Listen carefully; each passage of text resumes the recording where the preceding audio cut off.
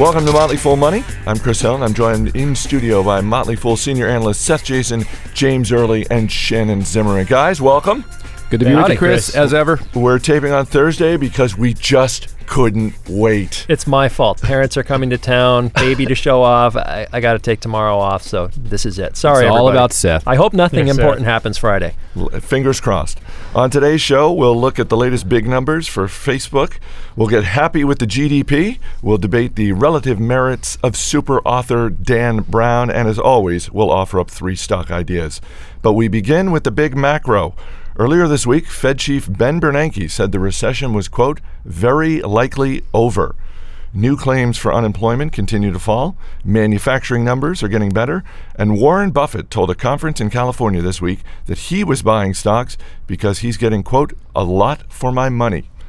As of today, guys, the Dow is up more than 50% from its March low, so investors have been feeling bullish for a while. Shannon, I'll start with you. Are you in a buying mood?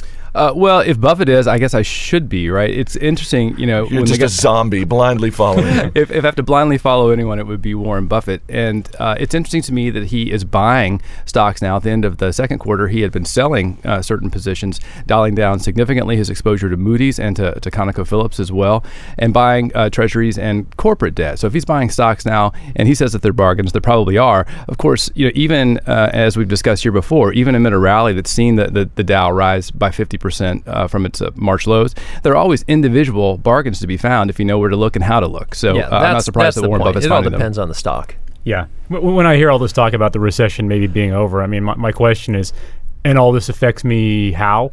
I mean, look how long it took before the economists declared that we were in a recession. It doesn't really matter whether we're out of one or not. I mean, if you look at business cycle theory and market cycle theory, the business cycle moves first, the market anticipates the business cycle. So somebody following that would say the time to buy financials is already gone, and we've kind of seen that. And now might be a good time to load up on tech and industrials, but this might not be your typical cycle. I think it could be flat. Oof, I don't know about tech. We were buying that a few months ago, and before that was cool. It all depends. And remember that even if the recession is over, the recession for consumers is going to lag and continue. The recession for commercial real estate is going to go for who knows how long. So just because technically the economy is growing again, it shouldn't give anyone the idea that suddenly every stock is going to go up anymore from here, because the people who buy things and power the earnings are going to be hurting for a while. 70% of GDP. Yep. Right. So the dumb money's been made. So now you got to be smart, like Warren. There's no hope for us. 1 year after the collapse of Lehman Brothers, President Obama told Wall Street this week that some are ignoring the lessons of Lehman. And James, we just learned one of those lessons this week. If you're trying to get a message to Warren Buffett, don't leave it on his voicemail. Yeah, the story out is this. Barclays president Bob Diamond had talked with Warren about rescuing Lehman like a joint effort. Buffett said, get back to me with more detail. Bob did, apparently via a voicemail on Warren's cell phone that Warren didn't know it was there even. So 10 months later, his daughter somehow uncovered it for him. So the story is maybe Buffett could have stepped in to rescue Lehman with Barclays had he been able to check his voicemail. I don't know. Yeah. So how did his daughter teach him, Dad, that flashing red light on your phone indicates that there's a message waiting to be I don't listened believe to? this story. This thing sounds too good to be true. I read something else, and it was Deal Breaker quoting somebody else about how when he was asked about this, he pulled out a phone and gave kind of a sly grin. I think this sounds just too good to be true. I think Warren Buffett knows how to get his voicemail. And let's be honest, if you need to get hold of Warren Buffett, you can find other ways. If he really wanted to get back to you, he would. Yeah, it's tempting to call it an urban legend, but I don't think Omaha counts as urban. Yeah, no, not a top 50 market. So I see some nasty emails. That's right, Shannon Z at No full.com. No offense, Omahans. Is that what they're called? Omahans. He doesn't even know. Facebook announced this week that it has registered 300 million users worldwide and is now making a profit. Facebook CEO Mark Zuckerberg says the company is set up to be a, quote, strong independent service for the long term. Seth, if Facebook were a stock, would you be friending it? Oh, no. I mean, what else is that kid going to say? Of course, he has to pretend that this underpants gnome business model of theirs is going to work out. This is perhaps there's a small profit, but they need people to throw money at it. And among these users, there are lots and lots of them like me who signed up and then said, oh, what a waste of time, and we'll never go back. So I would be really hesitant to read anything into this. I think this is the Friendster, the GeoCities of the flavor of the day, and I don't really think it lasts. The profit's coming from somewhere, though, isn't it? I mean, this is well, you money can call coming it into the you can business. call it a profit no matter how small it is, right? And if you back out the amount of capital you have had to obtain in order to scratch out that profit, you'd be underwhelmed. I guarantee it. You, Mr. James Early, Mr. Dividend Stock, would be really underwhelmed. I'm not saying it's my kind of company, but this thing is it just seems so. I'm not on it, but it just seems huge. People are clicking and seeing these ads. Yeah, I don't disagree with Seth's assessment of the profitability. I mean, so we don't really know. It's not a public company, so we don't know how or how profitable it is. But I disagree that it's a useless service. I mean, a lot of folks are using it as a personal content aggregator, and for that, I don't think it's useless. I just don't think I don't think it offers enough use that people are willing to pay for that it would work out for investors. Yeah, there'll be alternatives that people can go to that will remain free. So how much should happiness count for? French President Nicolas Sarkozy says it should count for a lot, and he wants it to be included in the GDP. This comes after a panel of international economists proposed new measures of economic output. James, should happiness count? This is an absolutely... And if so, do we have to back out melancholy? Net happiness, angst. Yeah. It is a ridiculous idea, but it's strangely interesting, too. Happiness should not count in GDP. That should be a strict measure of something financial. But there is some merit to it. Now, methinks the French are trying to angle this around, whatever metric will benefit them. But there is some, I was talking with some people who had come to the U.S. from Africa, and they were saying, look, you guys have all this money here, and it's great, but you've really got to hustle for it. Back where we come from, we have a lot more time to spend with our friends and our families and et cetera. Now, I don't want to open this up to a huge philosophical debate, but there is a trade-off to everything, and I think it is in some way worth trying to look at. I don't know how well we can measure it, though. Are you saying those Nigerian email scammers are happier than we are?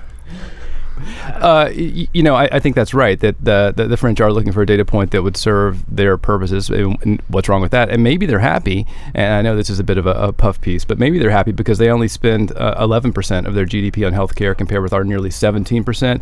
They rank at the top of the World Health Organization's list of healthcare systems in the country. We don't even make the top 40 or barely make the top 40.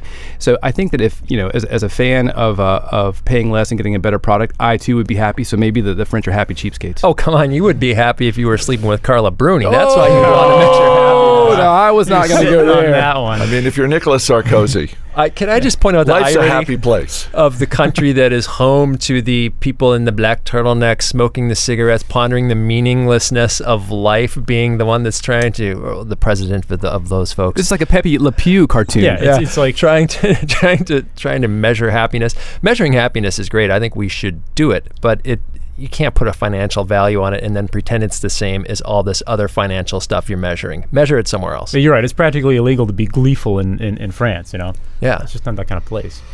Here's one for all you Kindle haters. Dan Brown's new book, The Lost Symbol, is apparently selling better on the Kindle than in hardcover on Amazon.com. No small feat when you consider that the book broke one-day sales records for adult fiction. Seth Jason, Adult? Kindle user, what does this say about the Kindle, and what does it say about your man Dan Brown? I'm narrowly going to avoid a Dan Brown hate rage tirade. As a guy who studied a lot of art history, he lost me when he invented the symbologists to take over for a group of people who already existed, iconographers.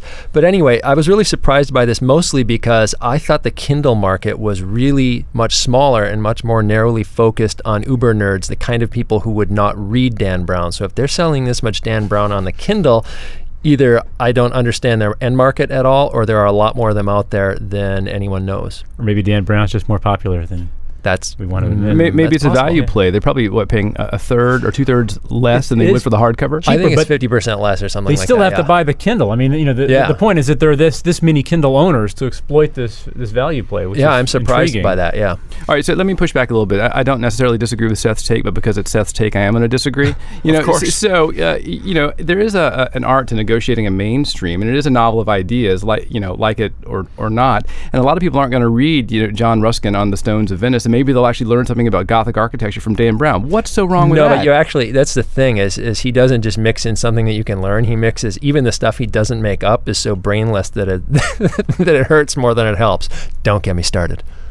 Hasbro is taking a page out of Marvel's playbook and is optioning the rights to its games and toys for movies. Reports this week that a director has signed on for a film based on the classic board game Battleship.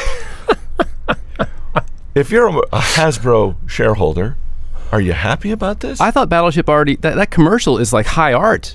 You sunk my battleship. Exactly. Well, now it's going to be a 90 minute movie. And it's actually going to be better than any of the Dan Brown movies that have come out. Say what you will, but the Da Vinci Code, I think it was about 800 million worldwide. Of course. What's worse is that apparently also in the works are films from Monopoly, Candyland, and Clue. now, first I wanted to hate this so There's bad. already been a Clue movie. It was actually very good. Yeah. Clue 2 or something? Wasn't there? I think there was. I thought so. Oh, there was a Clue. Yeah, there was with different endings as well. I have a bad source then. But clearly, I mean, maybe this is just a function of big money funding these movies. They just want a tried and true thing and these recycled ideas. But yeah. I just wonder how far we can stretch this. Big movies where lots of things blow up, do well at the box office, and there's not the language barrier. So when you take it to international markets, they can also blow up over there. And almost the ridiculousness is almost the draw here. I think they're looking for things that people like us will go, what? That's the dumbest idea I've ever heard, because people will go to the theater just to see how stupid it might be. And they're doing it just to tick us off. Now, they want some moolah. Now, James and Seth, you're a few years away from playing board games with your kids, but Shannon, I'm sure you know, as I know, that Candyland is one of the first board games you're going to play with your kids. Yes. And I think that has the potential to be an amazingly trippy movie. Well, it could be. We have the Dora edition of Candyland, as a matter of fact. So it's an interesting mashup, and it's still deadly dull. All right. Before we get to stocks on our radar, guys, we got an email. Folks, you don't just have to listen. We have a listener? You can actually email us at motleyfoolmoney@fool.com. We did get an email. Keep that card and letter coming. Exactly. And we're going to... Steve Broido, if you could get on mic. Yes. Can we get a dramatic reading of the email that we got? Certainly. I am just over 50 years of age and a mild fan of comics, but had never heard of Marvel's character Asbestos Lady. Just when I think Motley Fool has exhausted all of the available information receptors in my brain, you folks push me upward and onward to new levels of knowledge. Thank you. And that's why we're bottom-up investors. Wow. Isn't that great? Of all the great ideas we try to discuss in here, it's a plucked fact on Asbestos Girl that brings in Asbestos Lady. Well, but I think Lady. I did a little Wikipedia research, and apparently she was known as Girl and then was promoted to Lady. Oh, wow. okay. Yeah. It is an upgrade. And we love the email. I mean, we love you listening for whatever reason that you listen out there, whether it's the market commentary, stock ideas, or the random facts about superheroes like Asbestos Lady. All right, as we head into the next week, Shannon, what's one stock that's on your radar? Well, I'm going to stick with the healthcare angle that I've been working lately. As the conversation around reform has continued and moves toward what looks like pretty tepid cost control, that's benefited the health insurance plan industry, which has done remarkably well over the last 3 months. I think the dumb money there has already been made, and cost controls are coming nonetheless, whether in this legislation or on down the line, they're coming. And so a company like Inventive, which I know is probably near and dear to Seth's heart, it's a great place to look. They make revenue streams out of tasks that are cost centers for the big boys. And so if you're looking for a play on the coming cost controls in healthcare, Inventive is a great company to take a look at. Yeah, we own that over at Hidden Gems for those reasons. Yep. James? Chris, I was poking around and I found this stock called Buckle, and I've talked to Seth about this, and it's on my radar. I'm not sure what to think about it, but its shtick, it's basically a denim company that also sells some T-shirts and stuff for the younger set. Way too cool for somebody like me. But unlike Abercrombie and American Eagle, it sells other brands too. So it sells maybe 20-30% its house brand and other brands. So arguably that makes it a little bit more defensible against the fads that come and go. The pessimist might say, well, somebody like a Macy's can do the same thing, but its same store sales are doing very well compared to its peers, and it's basically on the up and up. Wow, James and I are in the same industry. I'm looking at Aeropostale, which is making new 52-week highs, which the technical analysts out there will say means buy. It'll keep going up. I'm wondering. Now, they've done a great job. They're the cheap Abercrombie. You've got the 3 levels of Abercrombie. You had 4 with Rule. You had Rule, Abercrombie and Fitch, then Aeropostale, which was, American Eagle kind of in the middle, and then Aeropostale sort of at the bottom. When the economic crisis hit, Aeropostale seemed to roll up all the business because the sales at the more expensive chains that were roughly equivalent just dried up. But Aeropostale is now priced for a real premium performance that may not continue. Now, they're very profitable. They run smaller stores. There's a lot of good reasons to like this stock. Just be careful where you buy it. Seth Jason, James Early, Shannon Zimmerman. Guys, thanks for being here. Good to be with you, Chris. Thanks for listening to this edition of Motley Fool Money. As always, people on the program may have interest in the stocks they talk about. Don't buy or sell stocks based solely on what you hear. Do your homework and make your own decisions. And remember, the conversation continues 24/7 at Fool.com. I'm Chris Hill. We'll see you next time.